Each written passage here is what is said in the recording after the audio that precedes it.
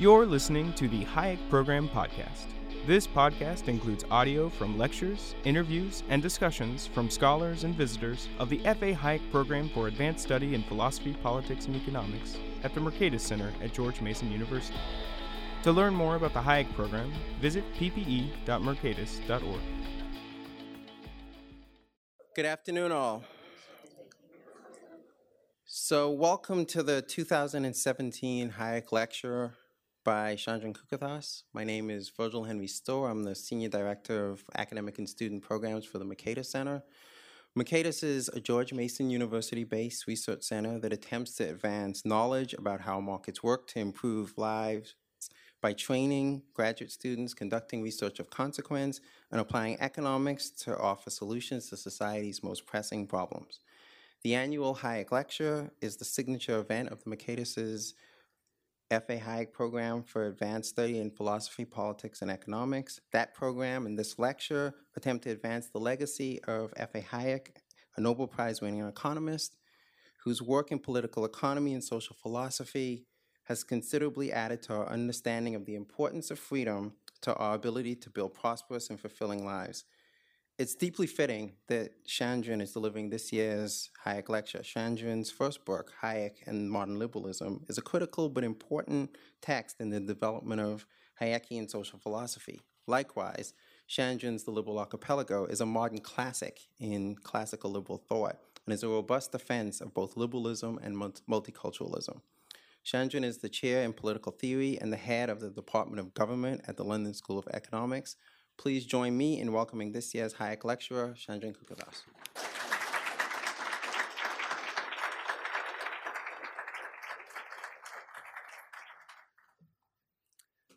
Well, thank you very much, firstly, Virgil, for that kind introduction, and to the Center for bringing me here and hosting me. I'm delighted to see so many people here, and let's get down to business. So the title of my talk is Immigration and Freedom. So maybe I should just begin by saying what the take-home message is. One often hears an argument in favor of restricting or controlling or limiting immigration, which says something like, it's important to protect our values. We need to control immigration in order to protect the values that are important to a modern liberal democratic society in particular. And I want to say, yes, that is the issue. It's protecting our most important values. And I think the most important of these values are freedom, and to that extent also equality, because without some kind of equality, freedom is just a privilege. So we want freedom for everyone. That's what a liberal democratic society means. But what I also want to suggest is that immigration control is the danger to freedom. It's not immigration that's the worry, it's the control. The basic message of the talk I want to present is to suggest that it's the attempt to control outsiders that's the danger, because you can't control outsiders without controlling insiders. What immigration control is about, ultimately, is not the control of immigrants, it's the control of citizens and residents. It's about the control that's exercised over ourselves. And this, I want to suggest in this talk, is something that we should be much more concerned about. But in order to understand this, I think what we need to do is to take a little stock to try to understand a few of the components of the argument about immigration. I think beginning, perhaps, with the thought that when we're bringing in people into a society, what we're bringing in are not factors of production, we're not bringing economic units, we're bringing in people. Now, we often miss this because so much of the discussion about immigration is about markets, they're about labor markets in particular. But in fact, people come in to any society with a certain amount of baggage. They come in not as units of production, they come in as human beings. They have families very often, either with them or back from where they've come. They have ailments, they have aspirations, they make connections with people, they fall in love. All of these things matter. But too much of our discussion of immigration talks about immigrants as if they're a natural kind, and this natural kind is simply an economic unit. But they're not natural kinds. They're human beings, and the way in which we categorize them depends very much, in fact, on political circumstance. The definition of an immigrant is, in fact, a political definition, just as the definition of a boundary is also a political definition, as I'll try to show shortly. These two things, which we think are independent variables, are actually not. They're interrelated. What is an immigrant depends on how one thinks about the border or the boundary.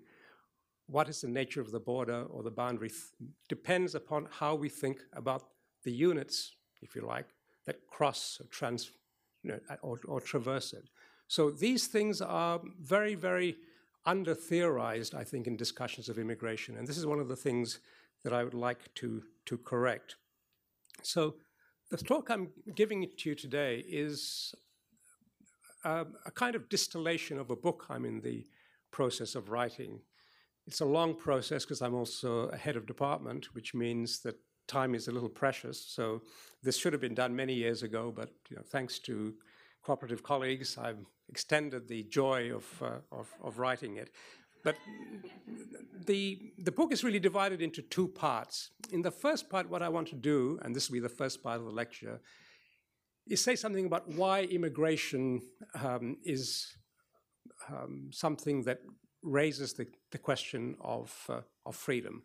And I want to show how it is that immigration control poses a danger or a threat to individual freedom for people within a society. In the second half of this lecture and of the book, I want to consider the response that says, well, that may be the case. Perhaps it is a problem for freedom, but it's worth it because there are gains to be made from controlling immigration. Economic gains, perhaps, or cultural gains, or gains in terms of self-government. And I want to show in the second half that these gains are, at best, illusory. But let me begin with the first part of the discussion by talking about the case for thinking that immigration control is a danger to freedom. And I should begin in that regard with some definitions, or at least addressing some definitional questions, because I've said at the outset that the question of what is an immigrant or what is migration is under-theorized in our examinations, in our analysis. So let me start with this question of what exactly is an immigrant. And the first thing that I wanted to say, and just repeat what I said before, is that this is not a natural kind. You can't identify an immigrant by just looking at someone. Being an immigrant is a matter of the kind of status that you've got. It's, to some extent, a matter of the kinds of rights that you've got or the entitlements that you have. Here's what the UN definition of an immigrant says, roughly. It says that you're an immigrant if you live in a country not of your own origin for more than 1 year. Okay? The British understanding of immigration is very, very similar, although they don't have an actual definition of immigration anywhere. But when they try to assess the amount of net immigration to the UK, they use this general understanding. But why 1 year? Here's a way for Mrs. May to reduce the amount of immigration to the UK overnight. Let's make it 2 years. You're not an immigrant unless you've come for 2 years. If that's the case, well, there are a lot more people who will simply be categorized in some other way as tourists or students. And just to, almost as if to back up this point, just last week, the British government decided that they would no longer count students as immigrants. And this had the very salutary effect of dramatically reducing the immigration numbers, which they've been trying to bring down unsuccessfully for years. They set this target of 100,000 per year, and they were going up well over 300,000. Now, they just stopped counting the students, and things look a lot rosier. But there isn't a single fewer person coming to the UK as a result of this. So the definition is a matter of politics. It's a legal matter, but it's a political matter as well. How you categorize someone is entirely a matter of your preference. Because if you want to categorize a tourist as an immigrant, you could. Someone coming for a day could be an immigrant. Or if you want to say, go to the other extreme, you're not an immigrant unless you really die here. Okay, that would be one way too, and that would really cut your numbers. So how do you decide what is the number you're going to use? There isn't a way. I mean, you know, it comes into the category of we make stuff up. And of course, you know, this is not to say we shouldn't do it, because there are all kinds of reasons why we need to devise categories and, you know, count things. But in this particular case, one has to be wary because numbers are extremely dubious and extremely misleading. So that's the first thing I want to say, that the definitional question is a real question for people wanting to look at immigration. The other question, though, is the question of the border. Okay? Now, many people argue for something like open borders. And there are many people who think that if we want to control immigration, what we've got to do is control those borders and perhaps even close them. Now, the reality is that very, very few people are advocates of completely open borders, and very, very, very few people are advocates of completely closed borders, because if borders were completely closed, you know, I'm not sure what you can do about flight attendants if they have to stay on the plane when they arrive from a foreign country. I mean, it's clearly not possible. So even North Korea does not have completely closed borders. It's a matter of degree. Well, I want to push this analysis a little bit further to say, well, actually, how is the openness of a border to be understood? Because a border is not just an imaginary line. A border is a political construct. It's something that divides people not according to where they stand physically, although it might look like it. It's something that determines what kinds of rights you have. It's something that's, in fact, shaped by the kinds of rights you have as a result of legal and political decisions that are taken. Someone who comes into a country who is subject to immigration control is subject to that control not just because they've been permitted or forbidden to come into the country. They're subject to immigration control because their rights, once they've entered the country, are limited or restricted in some way. That's the crucial thing. What can you do? Immigration control is mostly not about stopping you from crossing the border. In 2013, for example, over 360 million people crossed the border between the United States and the rest of the world. Many of these were Americans, of course, but I'll come back to this issue. So millions of people cross the American border every year. More than 20 million containers on ships came into the United States in that year. Hundreds and hundreds of thousands of trucks crossed that border. So border control is not all there is to immigration control, because if it were, you'd say, look, this is out of control. Look at all these people coming in. Immigration control is mostly about controlling what you can do once you're in the country. It's about making sure that you can or cannot work or reside for longer than a certain amount of time. You cannot set up a business. You cannot go to school. You cannot hire somebody. You cannot trade in various ways. Maybe you cannot marry. That's what immigration control is about. It's about controlling what people do. That's what immigration control has as its core. And different societies have different ways of controlling this and control this to different degrees. Some societies make it very difficult for you to enter the society. Some countries make it easy for you to enter, but hard for you to participate in the society. It might be very difficult, for example, to get a job or to rent a house, but you can still enter as a tourist. Others might make it difficult for you to enter, hard for you to participate in some way, but almost impossible to become a citizen. Very, very difficult to become a citizen of Japan, but pretty easy to enter Japan just for the purposes of tourism, and even to work. It may not be all that difficult. So here's one way of looking at this. You can imagine, different scenarios where in a society it's possible to enter. Yes, you can enter. Yes, you can participate, get a job. Yes, you can become a member or a citizen. At the other extreme, you can imagine a society which says, no, you may not enter. No, therefore, you may not work. And no, therefore, you may not become a citizen. But it's also possible to have at least exactly these 8 different combinations. Okay? You can therefore have a society that has open borders in all kinds of different ways. The openness of a border is not just a matter of whether you can cross, it's a matter of what you can do. So if you want to open the borders of a society or close it, there are all kinds of ways in which you can do it. You can do it by saying, yes, you can come in as a tourist, but no, you can't work. That's closing the border a little bit.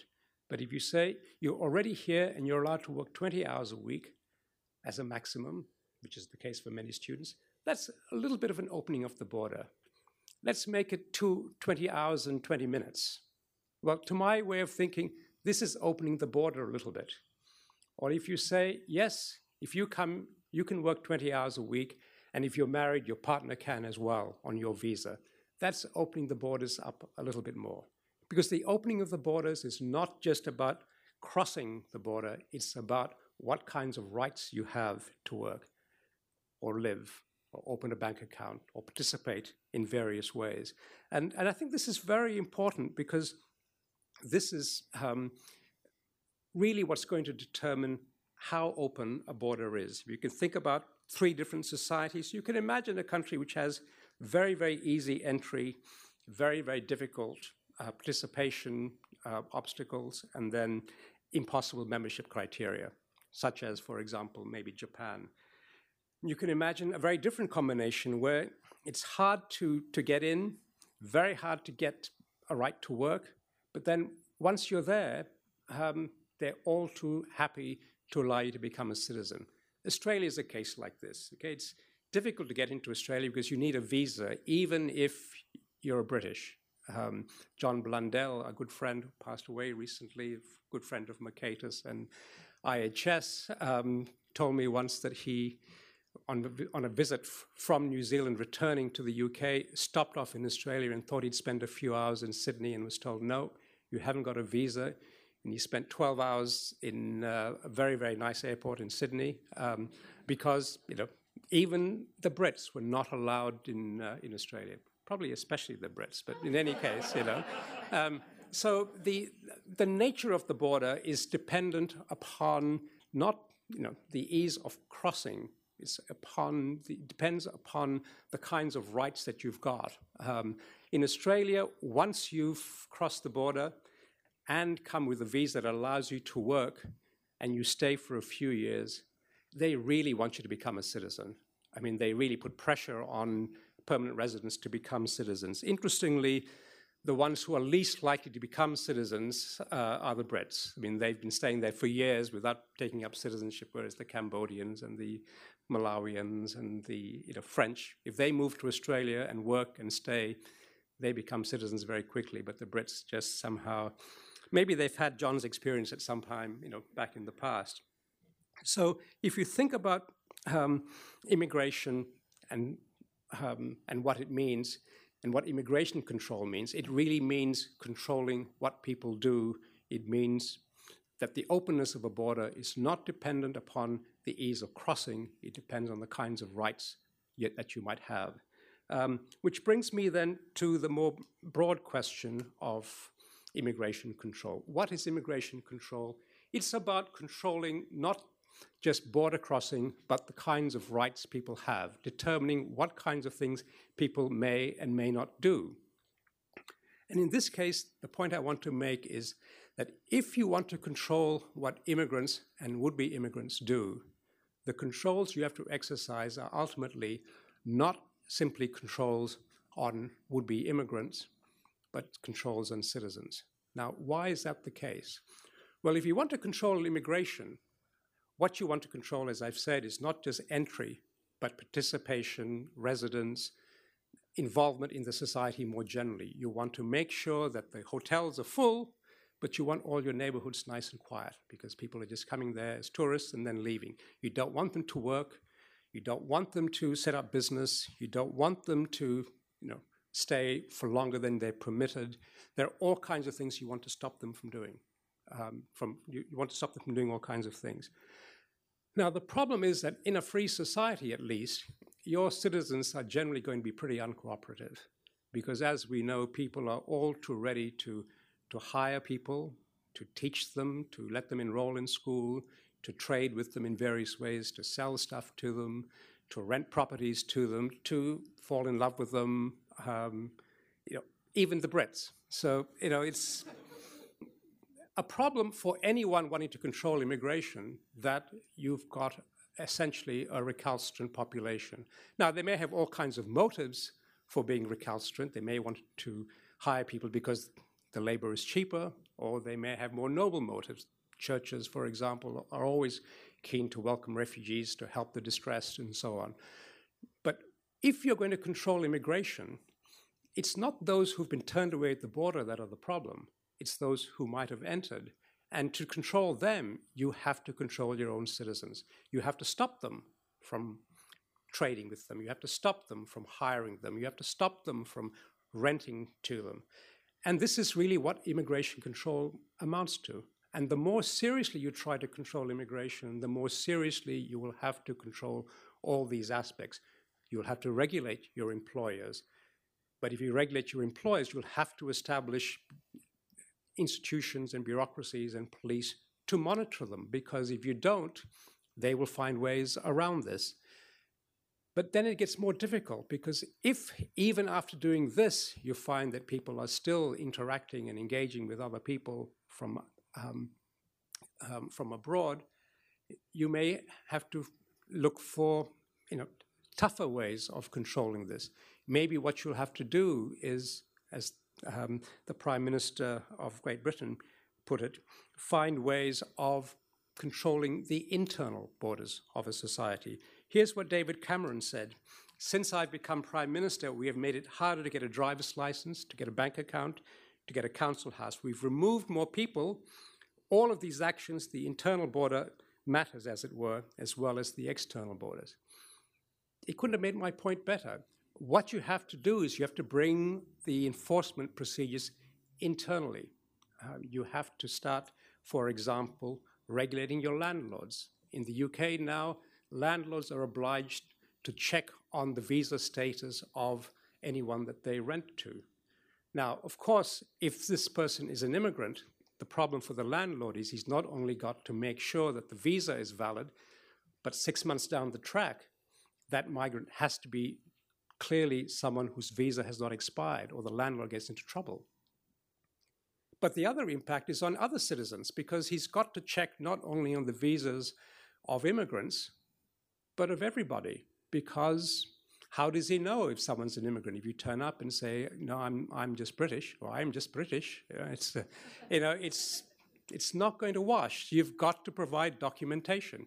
Now, of course, the last people who will have any useful documentation will be native-born citizens, because why would they have documentation? Okay, so these impacts are going to be felt all across the society, and the more seriously you try to control immigration, the more seriously will you feel that particular impact. Let me give you a very practical example that's close to my own circumstances. I'm the warden of a university college of residence. I have about 450 students. Like every university residence at the LSE, the students have a social committee, they have a president, they have a social secretary, and they have a treasurer. The problem is that unless someone who's British-born or a British citizen actually applies to become treasurer, the committee can't run, because the immigrant students, the non-British students, cannot open a bank account in this relevant form to be able to serve as treasurer. So every year, around about December, there is a crisis, because we haven't had enough British volunteers in a university that is, an international university. So this is a way in which these regulations really do impact not just on immigrants or would-be immigrants, they impact on people who live there. It impacts them because regulation takes place with respect to employment. It also takes place with respect to education. And more broadly, what it creates is a society in which surveillance becomes the norm. For example, in the UK, just a few years ago, London Metropolitan University found itself actually suddenly unable to admit any more students, because it had been in violation of the visa regulations, which stipulated that they must keep vigilant records of their students. That is to say, keep records of attendance and report this back to the Home Office. Because they fell down in this way, they were not only debarred from admitting any more foreign students, but they were actually closed to the extent that all of their foreign students had to be farmed off to other universities in the UK, which had the valid rights to host international students. So this meant that not only did this affect those foreign students, but all the students in those classes, which had many foreign students in them, suddenly found themselves without a class or without a lecturer. So the impact on the domestic population is significant. And I think this is the point that I really want to try to bring home. It brings with it a culture of surveillance, a practice of surveillance, which has its costs. Here's an analogy I sometimes made to try to account for what this means. And this is something I call the apartheid analogy. Now, just to be clear, I'm not trying to suggest that any country that has immigration controls of any sort is like apartheid South Africa. Far from it. Like any analogy, it's limited, but I think it's instructive.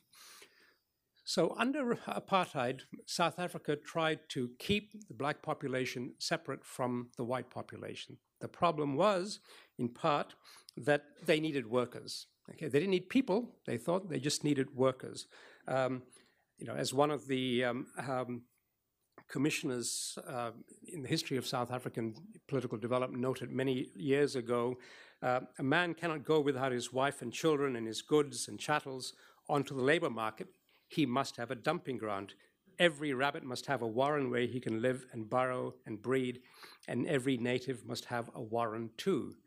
The problem was trying to make sure that that warren was outside of the society, because if you kept it outside, this was inconvenient, not just for the workers who were coming in to work in the white areas, but also for white people, because that meant that people had to go home by a certain amount of time. And by 6 o'clock, there was no one there to help with industry in the home and so on. So laws were passed to allow them to come in and stay, but in ways that limited their capacity to interact with people. Separate facilities, characteristic of apartheid South Africa. But then the problem was, how do you keep control of these people? Because they might end up interacting with the white people, who, again, like any population, is full of recalcitrants who won't obey the law and will start interacting with people inappropriately, hence passing of laws that forbade intermarriage and so on.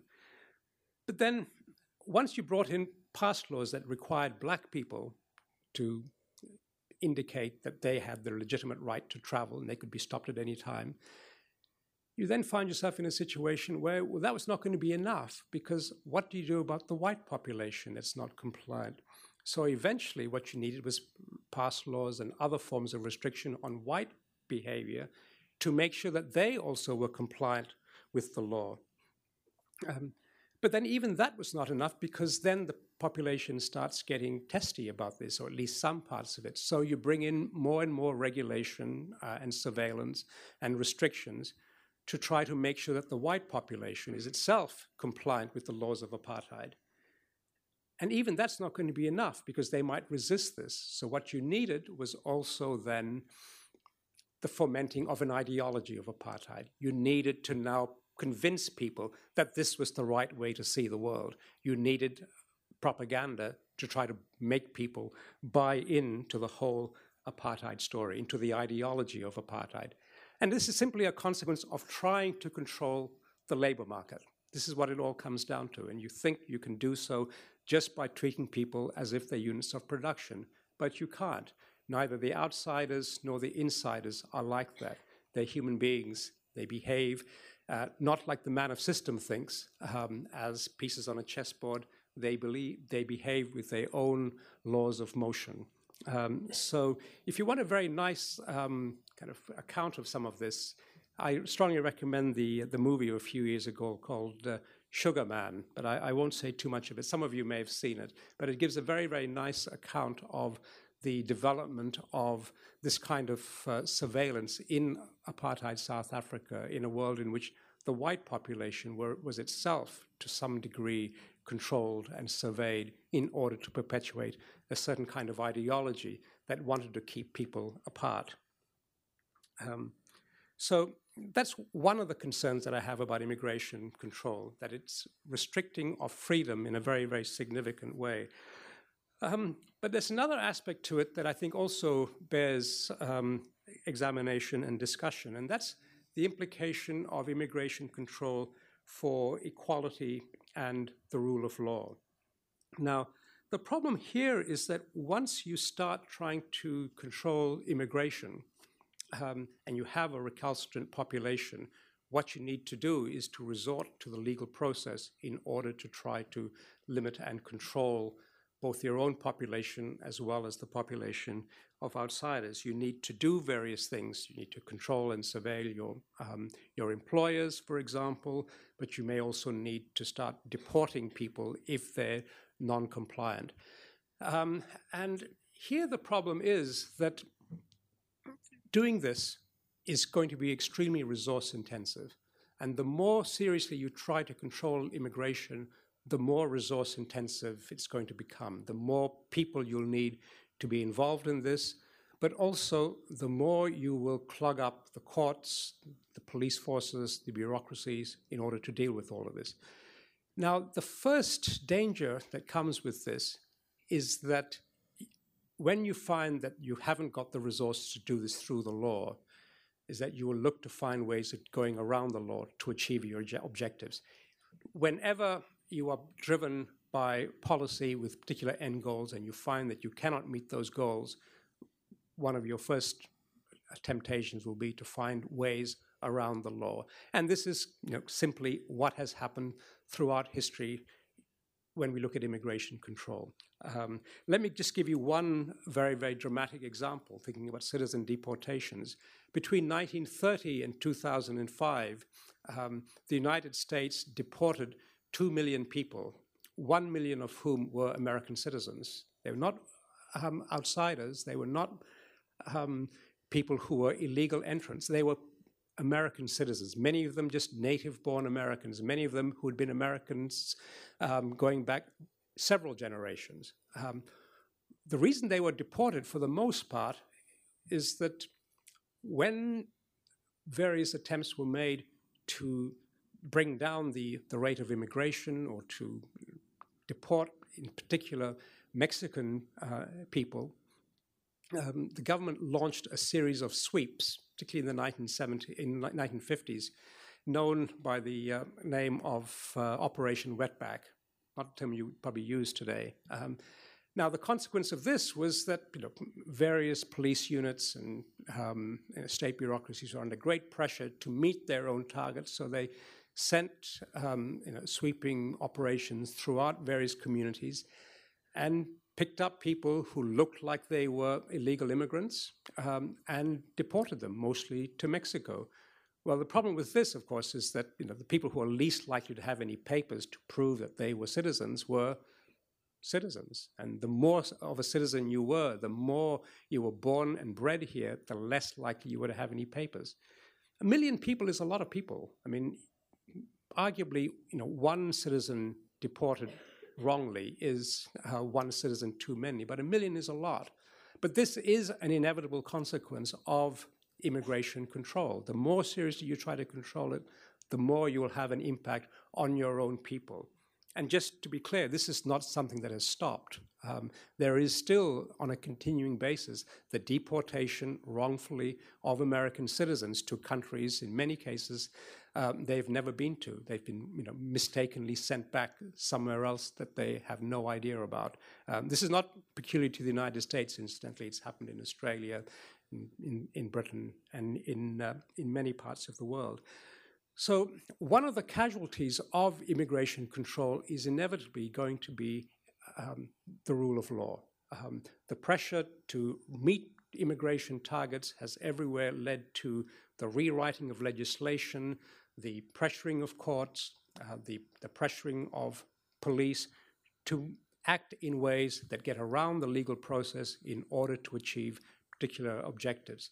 Now, immigration control isn't the only area of the law where this might be the case, but it's a very important one, and I think it's one that we really ought to be aware of and take very seriously.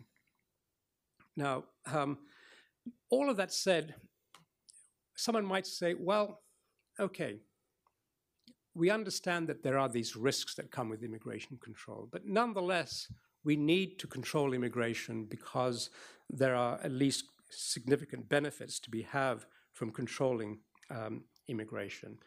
There are economic benefits, there may be cultural benefits, and ultimately there may be benefits in terms of, protecting and our own society and enjoying a measure of self-determination. Do any of these arguments stand up? Should we, dismiss or at least play down the concerns about freedom because of the gains that come from immigration control? And I want to suggest these arguments don't stand up, and I'm going to run through them very, very quickly. In the first instance, let me look at economic arguments, which are probably the arguments that you're most familiar with.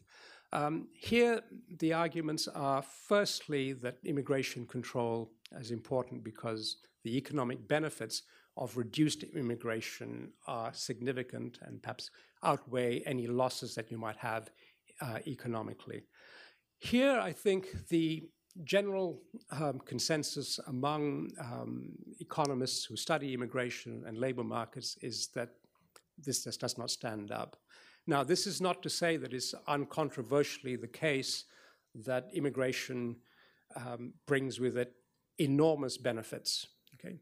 They may to some people, that's true, but whether it's overall a benefit to society in terms of the wealth that is generated, it's, in the economics literature, a bit of a wash. Some economists thinks it's marginally improving, some thinks it's marginally costly. No one thinks that there's a massive loss that comes with immigration. But what is more often argued is that immigration has deleterious effects for certain groups within society, in particular for the poor, those who are outcompeted for work by immigrants, and especially those who are on the lowest rung of the ladder. I think this is an argument that needs to be taken a bit more seriously, but there are two responses here that I think are important to make. One is an argument that Bryan Caplan, I think, has made very effectively, that, okay, well, if there is a small group of people who are disadvantaged by economic migration, perhaps what we need are something like keyhole solutions. Okay, let's address the problems faced by those people rather than use this very, very clumsy tool of complete immigration restriction just in order to take care of some people who are doing poorly as a result of immigration. But the other thing I'd point out also is that one of the benefits of immigration that is less contested overall is that in the long term, immigration has very, very positive benefits. It raises GDP, it increases the level of wealth in society, it increases incomes.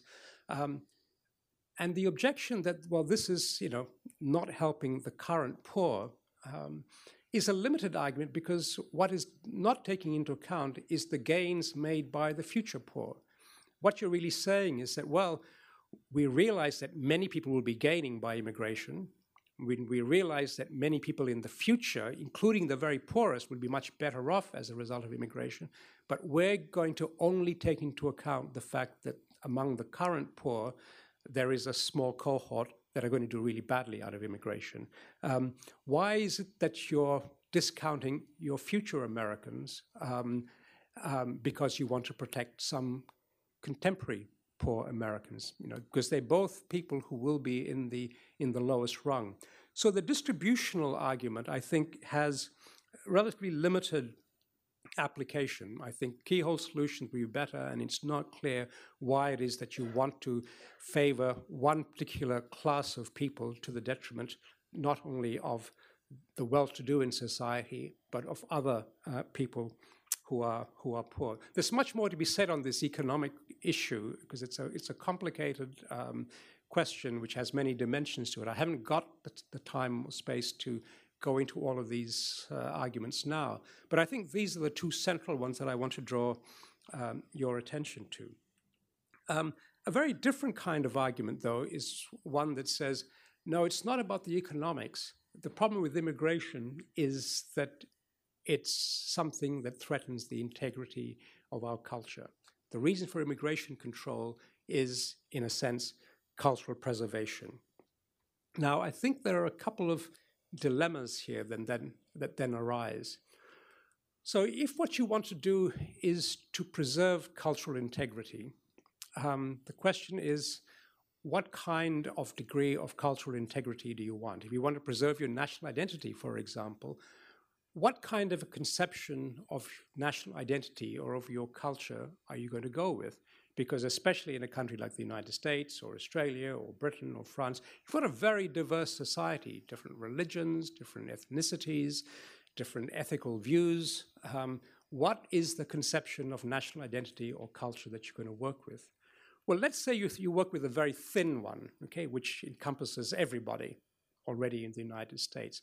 Well, that's fine, but then it's hard to see how an immigrant is going to make a difference because you've got a very, very broad conception of your culture. It's not a narrowly focused one which just picks out the fact that, say, it's predominantly Catholic or it's predominantly this or that.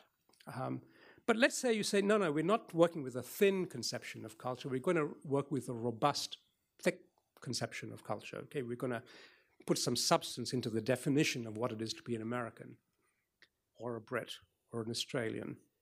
Well, if you do that, then your problem is, okay, what are you going to put into this?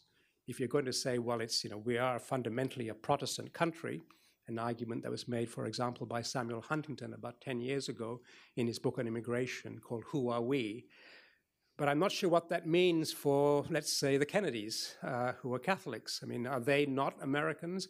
How are you going to account for the fact that you live in a society whose diversity is such that a thick conception of identity, a thick conception of what's your culture, is going to exclude them? It's going to exclude some of your own citizens. So you can do this, but then what you're going to do is have to engage in a very, very deep culture war within your own society. So this is the dilemma you face if you're going to try to control immigration and defend it by saying it's to protect our culture. What is that culture you want to protect? But there's another aspect to this as well, which is often, I think, not noticed. If you want to preserve cultural integrity, you've got two options, really. One is, in terms of immigration control, one is to just completely cut out immigration or reduce it by numbers. And the other is to have selective immigration to preserve your cultural integrity, assuming that you've solved the problem of what is the cultural content of your society. Well, so if you go for the first option, you're just going to reduce the numbers of immigrants. Well, that's not going to have any impact because you'll still have the same cultural differences being repeated by the incoming immigrants because you're not being selective. You may still get people coming in from France and Britain and Somalia and South Africa and Mongolia. So, you're going to get all these cultural influences. But let's say that you decide that, no, we're going to be culturally selective. You've got two problems then. The first is that if you're going to be culturally selective in a liberal democracy, and you've got strong principles of racial equality, for example, non-discrimination, well, you're flying in the face of those principles. Do you really want to abandon those principles? That's your first dilemma. The second thing is that if you do this, you'll be selectively importing immigrants, but you'll have to say to some of your people, some of your own citizens, look, we've decided that we're only going to restrict immigration to Western European males, so no Chinese. I know Chinese Americans have been here for hundreds of years. I know you're all Americans, but I'm afraid we can't treat you equally with your own citizens because we're going for cultural integrity. Now, leaving aside this whole question of whether we have a coherent conception of cultural integrity, using the cultural argument to defend immigration control is really going to have to mean treating your own citizens unequally. And the question is, are you prepared to do that? Okay? If you're not, then immigration control cannot be defended by appealing to the cultural argument. Well, what about then the final kind of argument that people might make, which is that this is an argument ultimately for national self-determination. We want to control immigration because what we want to do is we want to be determining the future of our society for ourselves. We don't want to relinquish that power that we have. This is our society. This is what we want to control. Well, the first problem you've got here is really the question that Samuel Huntington asked, but with a different kind of answer to it. Who are we? Who is the we that's going to do this controlling? Okay? Now, it's very, very easy to assume that when you say we, it's easily understood by everyone what it is that is meant. But of course, it's not. Because if we understand the way in which national politics operates, any decision that's taken by political society is the result of a complex working of a democratic process which has political winners and losers. And so when policy is made, it's not necessarily a reflection of what everybody wants, about what some collective we desires. It's the outcome of a process of bargaining in which sometimes one particular view simply loses out. Let me give you a kind of analogy to explain, I think, what is odd about this demand that we control our own society. The Australian senator who was strongly against Asian immigration many years ago, Pauline Hanson, once said in Parliament, what I want to do is just say, I'm an Australian, and as an Australian, I should be able to say who comes into my home. Okay, that's what it comes down to. And I thought, well, that's fair enough. Okay, when I'm living in my flat by myself, I think I should have absolute right to say who comes into my home, except maybe a fireman when there's a fire. Okay, I'll give him that. But otherwise, I think I should be completely sovereign. Now, supposing I'm sharing the flat with my son Sam, which I am now, I could also say, look, I have a complete veto. Actually, I do. But, I'm not going to say to him every time he wants to have a guest, look, you've got to ask my permission. I say, look, if you want to bring anybody home, that's fine. Okay? Supposing you're living in a house, okay, and you've got kids. Do you say to your kids, no one can come to the house unless we say so? That may be fine when they're 6 or 7. I don't think you want to live in a house with 18-year-olds with those rules. So if you have that kind of attitude, it's going to make living a kind of unpleasant proposition. But, okay, let's make this a bit more complicated. Imagine that you're living in a condo. Should you live in a condo which had a rule that everybody had a veto over who came into the condominium, I suspect that you will not have a healthy condo, or it would not be a healthy way of organizing your housing. Let's extend it further. Let's say that we're not talking about the condominium, we're talking about a neighborhood. Every neighbor has a veto on who comes into the neighborhood. It's clearly going to become unworkable. And as you expand it to cities, so does it become unworkable in that way. So the demand that we control who comes into our home can't mean that everybody has a veto, because that simply is unworkable. If you say that there's got to be a majority rule, that's actually not much better, because you don't want to live in a house where that's the case, especially if you happen to be in a minority. But when you're looking at something the size of a country, it's actually very difficult to say that when a decision is taken to exclude or not exclude people from any kind of policy outcome, that this is actually a decision that's taken by us. It is in some formal sense, but in another sense, of course, it's not, which is why we have institutions in a liberal democratic state that don't just make everything decided by democratic rule, by majority rule. We give people certain rights. We ensure that there are certain things that they have the right to do regardless of what the majority think. And in a certain way, I think that's got to be true for the way we relate to people outside of our own societies.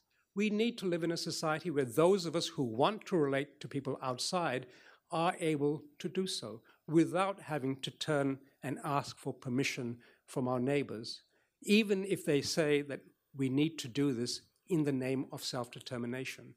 Because it's not any particular real self that's doing the determination. What's doing the determination is a complex and elaborate political process whose outcomes have, in a certain way, a kind of random quality to them. It'll change from generation to generation, from decade to decade, from election to election, sometimes from year to year, and even from month to month, if we look at the intricacies of immigration policy. So the self-determination argument, I think, in the end, is not one that is going to turn out to be particularly convincing.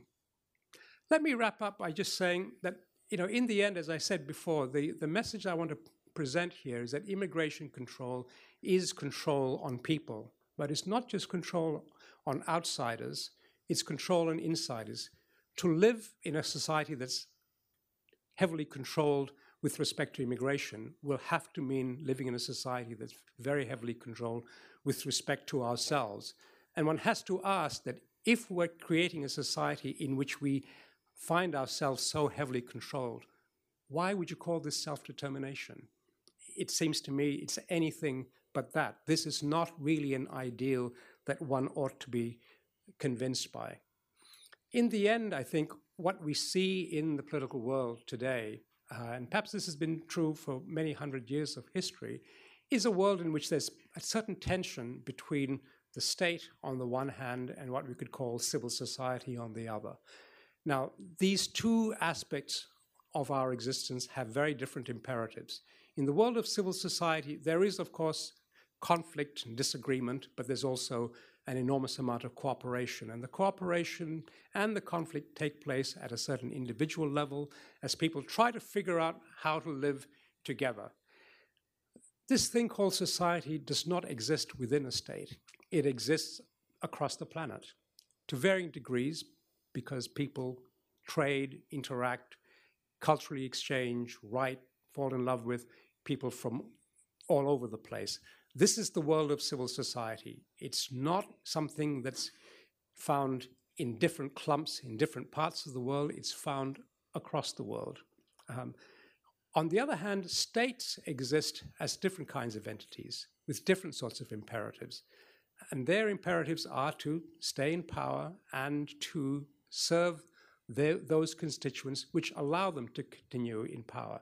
Now, they're important institutions because they serve particular functions, but they also have different imperatives. And sometimes they get captured by parts of society that want to gain certain benefits that they can only gain by getting access to the power that's held by these states. This is the way the world is. I don't think there's much prospect of this ever changing. We need to accept this. But at the same time, I don't think we should therefore get confused into thinking that what the state determines or what the state takes from those particular parts of society that are pressing a particular view is somehow reflective of what we think. Not just the we who happen to live within a particular society or in a particular state, but the we in the broadest sense. Because in the broadest sense, we is more than just the people within a certain country. We is humanity. But I don't want in the end to make this argument in favor of a more skeptical approach to immigration control by simply saying, look, everybody has the right to move wherever they want to. Although I would like to see a world in which there was greater freedom of movement, that's not the point that I want to make here. My point is that the fact is that we relate to one another and to people outside in ways that mean that if we want to control those interactions that exist, we will have to control people, and that means controlling ourselves as well. And this is something I think we should view with a great deal of skepticism. And let me leave it at that.